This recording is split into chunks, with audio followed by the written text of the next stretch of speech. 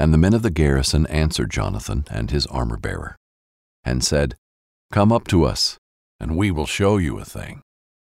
And Jonathan said to his armor-bearer, Come up after me, for the Lord hath delivered them into the hand of Israel.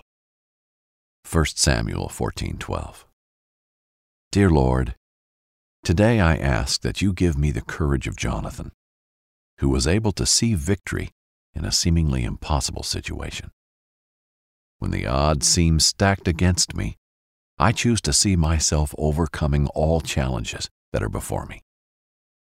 Whether 2 or 2,000, I will move with precision and execute my plan of attack, knowing that your hand of favor is upon me and all those who are fighting alongside me, to claim the territory and promises you've laid before us. The day of vindication and validation is upon me. Thank you, God, that through you and your power, no weapon formed against me will prosper. When prideful people in positions of influence try to abuse their power and try to strike down my ideas and purpose, I declare that you will surround me with men and women of influence who will protect my post, as the soldiers did for Jonathan. I announce today that I am your person. I am the one you've chosen to step into new camps and doors of opportunities. I am victorious. In Jesus' name, amen. Thank you for praying with us today. Continue your time with God by listening to today's Bible story, brought to you by BibleInAYear.com.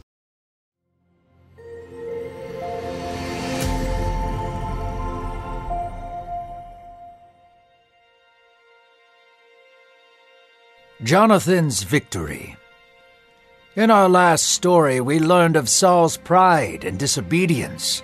Although he claimed many victories, his attitude against God was muddied by his own pride and anxiety. Now we peer into the heart of Jonathan, Saul's son. His bravery and resolve to do what is right is contrasted against Saul's descending heart, inspired by the book of 1 Samuel. Hello, this is Jack Graham with today's episode of the Bible in a Year podcast. In our previous story, we heard of Saul's growing pride and how it led him to dishonor God with a thoughtless, disobedient sacrifice. When confronted by Samuel about his disobedience, Saul chose to make excuses and attempted to justify himself rather than repenting and seeking God's forgiveness. This would tragically become a pattern in the life of Saul. Today we'll see a contrast to this prideful and insecure king in his own son, Jonathan. We'll hear how Jonathan faces the Philistines and emerges victorious, while Saul struggles to do things his own way, causing his own men to suffer unnecessarily. Father and son will clash, and loyalties will be tested. Let's listen now to today's reading. The camp of Israel was still. Preparations for battle were almost complete, and the men waited silently in their tents for orders. In his tent, Saul stewed in his own self-loathing because of what Samuel had said. Would his kingdom be taken away from him so soon? Saul thought to himself. Meanwhile, Saul's son Jonathan beckoned his armor-bearer and said, "Let us go over the other side of the hill to the Philistine camp. Perhaps there are weaknesses we are unaware of." So Jonathan and his servant crossed over the hill silently, for Jonathan did not desire for any attention or objections. They climbed over the rocky hill and hid under one of the crags beside a rock. There they could see the Philistine camp going about their business. The sun was making its descent, and the soldiers were getting ready for the night to fall. Jonathan peered at the Philistine garrison. There were about 20 men standing on the outskirts of the rest of the camp. He did not see them as others did. While others trembled at their numbers, Jonathan saw men too consumed with their own wickedness to fight bravely. He knew that the Lord would go before them. Jonathan and the armor-bearer crouched silently under the rock. Jonathan turned to his armor-bearer and whispered, "Perhaps God will work for us this day. If God wants victory, he shall get it. It does not matter whether it is 2 men or 2,000. His armor-bearer looked at Jonathan and nodded. "I am with you, heart and soul." The two smiled and stood upright for the Philistines to see them. They sauntered into camp, and the Philistine soldiers noticed them approaching. The Philistines were not threatened in the least by Jonathan and his servant. "Hebrews," they laughed. "Come on over here, Hebrews. We will show you around." The Philistines cackled and spat on the floor. Jonathan and the armor-bearer walked slowly. Jonathan could feel the favor of God in that place. To him it was only a matter of swinging his axe. The Lord would do the rest. "God is before us," Jonathan said, and the two leapt into the group of men.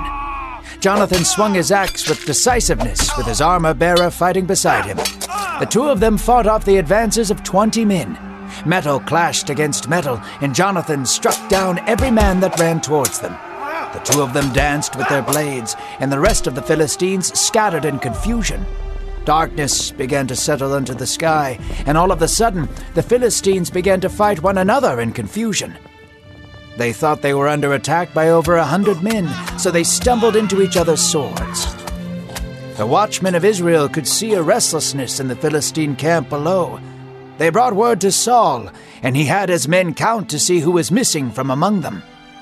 "Jonathan and his armor-bearer," they reported. So Saul rallied the rest of the army, and the entirety of Israel's army stormed the Philistine camp.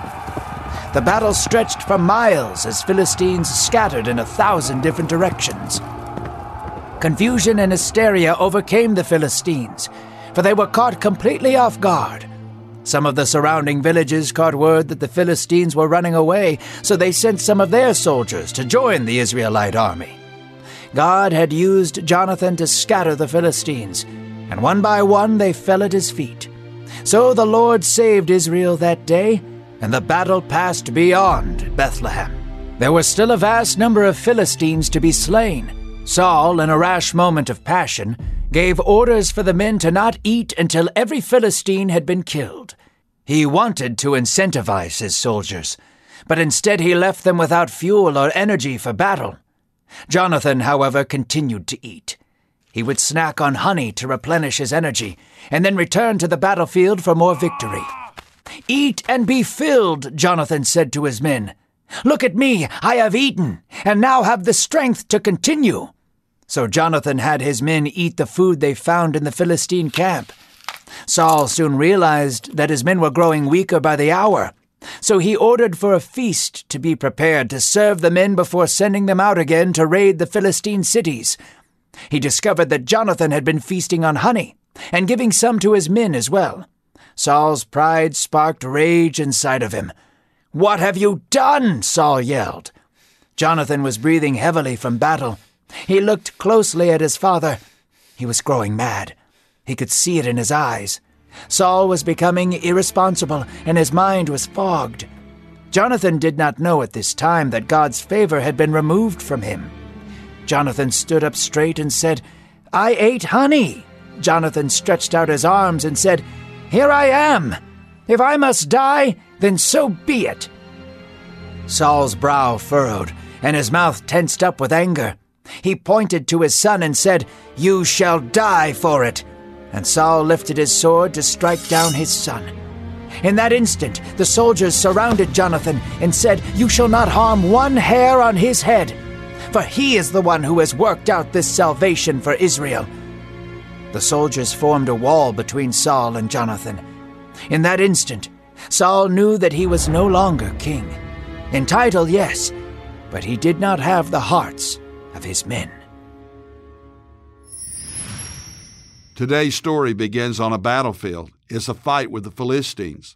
But rather than being focused on the enemy at hand, Saul is sulking, licking his wounds after Samuel's chastisement. He's finally coming into his own as king, and now God has told him his days as leader are numbered. His son Jonathan, on the other hand, isn't interested in fame or glory, but in the battle that was in front of him and how the Philistine army might be defeated. He quietly sneaks away with his armor-bearer into the Philistine camp, confident that God can give him victory if that is his will. Listen to the words of Jonathan in 1 Samuel 14:6. Come, let us go over to the garrison of these uncircumcised. It may be that the Lord will work for us, for nothing can hinder the Lord from saving by many or by a few." Jonathan realized something that we all should remember. When something is God's will, nothing can stop it. Centuries later, the Apostle Paul would write in Romans chapter 8, "If God is for us, who can be against us?"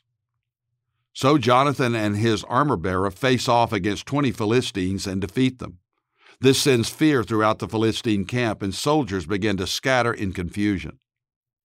This clash catches the attention of the Israelites, and soon word reaches Saul that Jonathan and his armor-bearer are missing. No doubt Saul did not want his son Jonathan to get credit for the victory, so he marshals his troops for battle. He even calls for the ark to be brought, but this was no act of devotion on Saul's part. While Saul maintained an outward appearance of piety and righteousness, his heart was really focused on his own glory and power.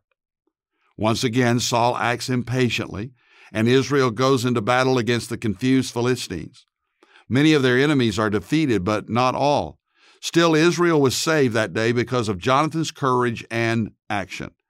And this didn't go unnoticed by the people. Saul isn't satisfied with the results of the battle, and he wants to keep going until all the Philistines are defeated. So he issues a ridiculous command that no sensible commander would dare give to his men.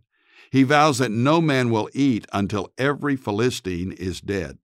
As you would expect, this foolish command weakens the men, and they are not strong enough to face a powerful enemy.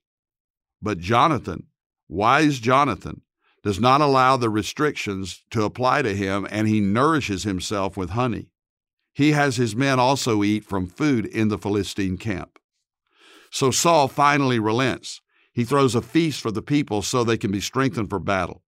By now, he's all about the grand gestures and displays of his personal power. His terrible leadership is on full display. But when he discovers Jonathan has eaten despite the prohibition, Saul confronts his son. Jonathan, rather than making excuses or hiding the truth, comes clean with no apologies. But he also submits to whatever punishment would come his way, including death. Jonathan is a clear contrast to his father. Jonathan is humble and committed to the Lord, willing to own his actions. And when Saul tries to kill his own son to show Israel that he's the man in charge, the people stand up for Jonathan and will not allow it. Saul, for all of his posturing and pride, had lost the command of his people, just as God said he would. Dear God, help us to be a man like Jonathan, humble and always trusting in you and willing to make decisions that honor you. Thank you for his example in this story today. In Jesus' name, amen. Thank you for listening to today's Bible in a Year podcast. I'm Jack Graham of Dallas, Texas, and you can download the Pray.com app and make prayer the priority of your life. It is our prayer that you would know Jesus Christ in a personal way. Jesus and knowing him is the key to understanding the Bible. Jesus is on every page in the pathway of Scripture. So I pray that you would know him and look to him for eternal life. As we see all of these stories, some of them very sordid, we realize just how desperately we all need the Lord. So invite Christ into your life and receive him as your Lord and Savior.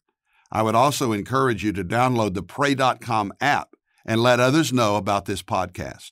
And if you want more resources on how to know God and experience his presence in your life, be sure to visit jackgraham.org. God bless you.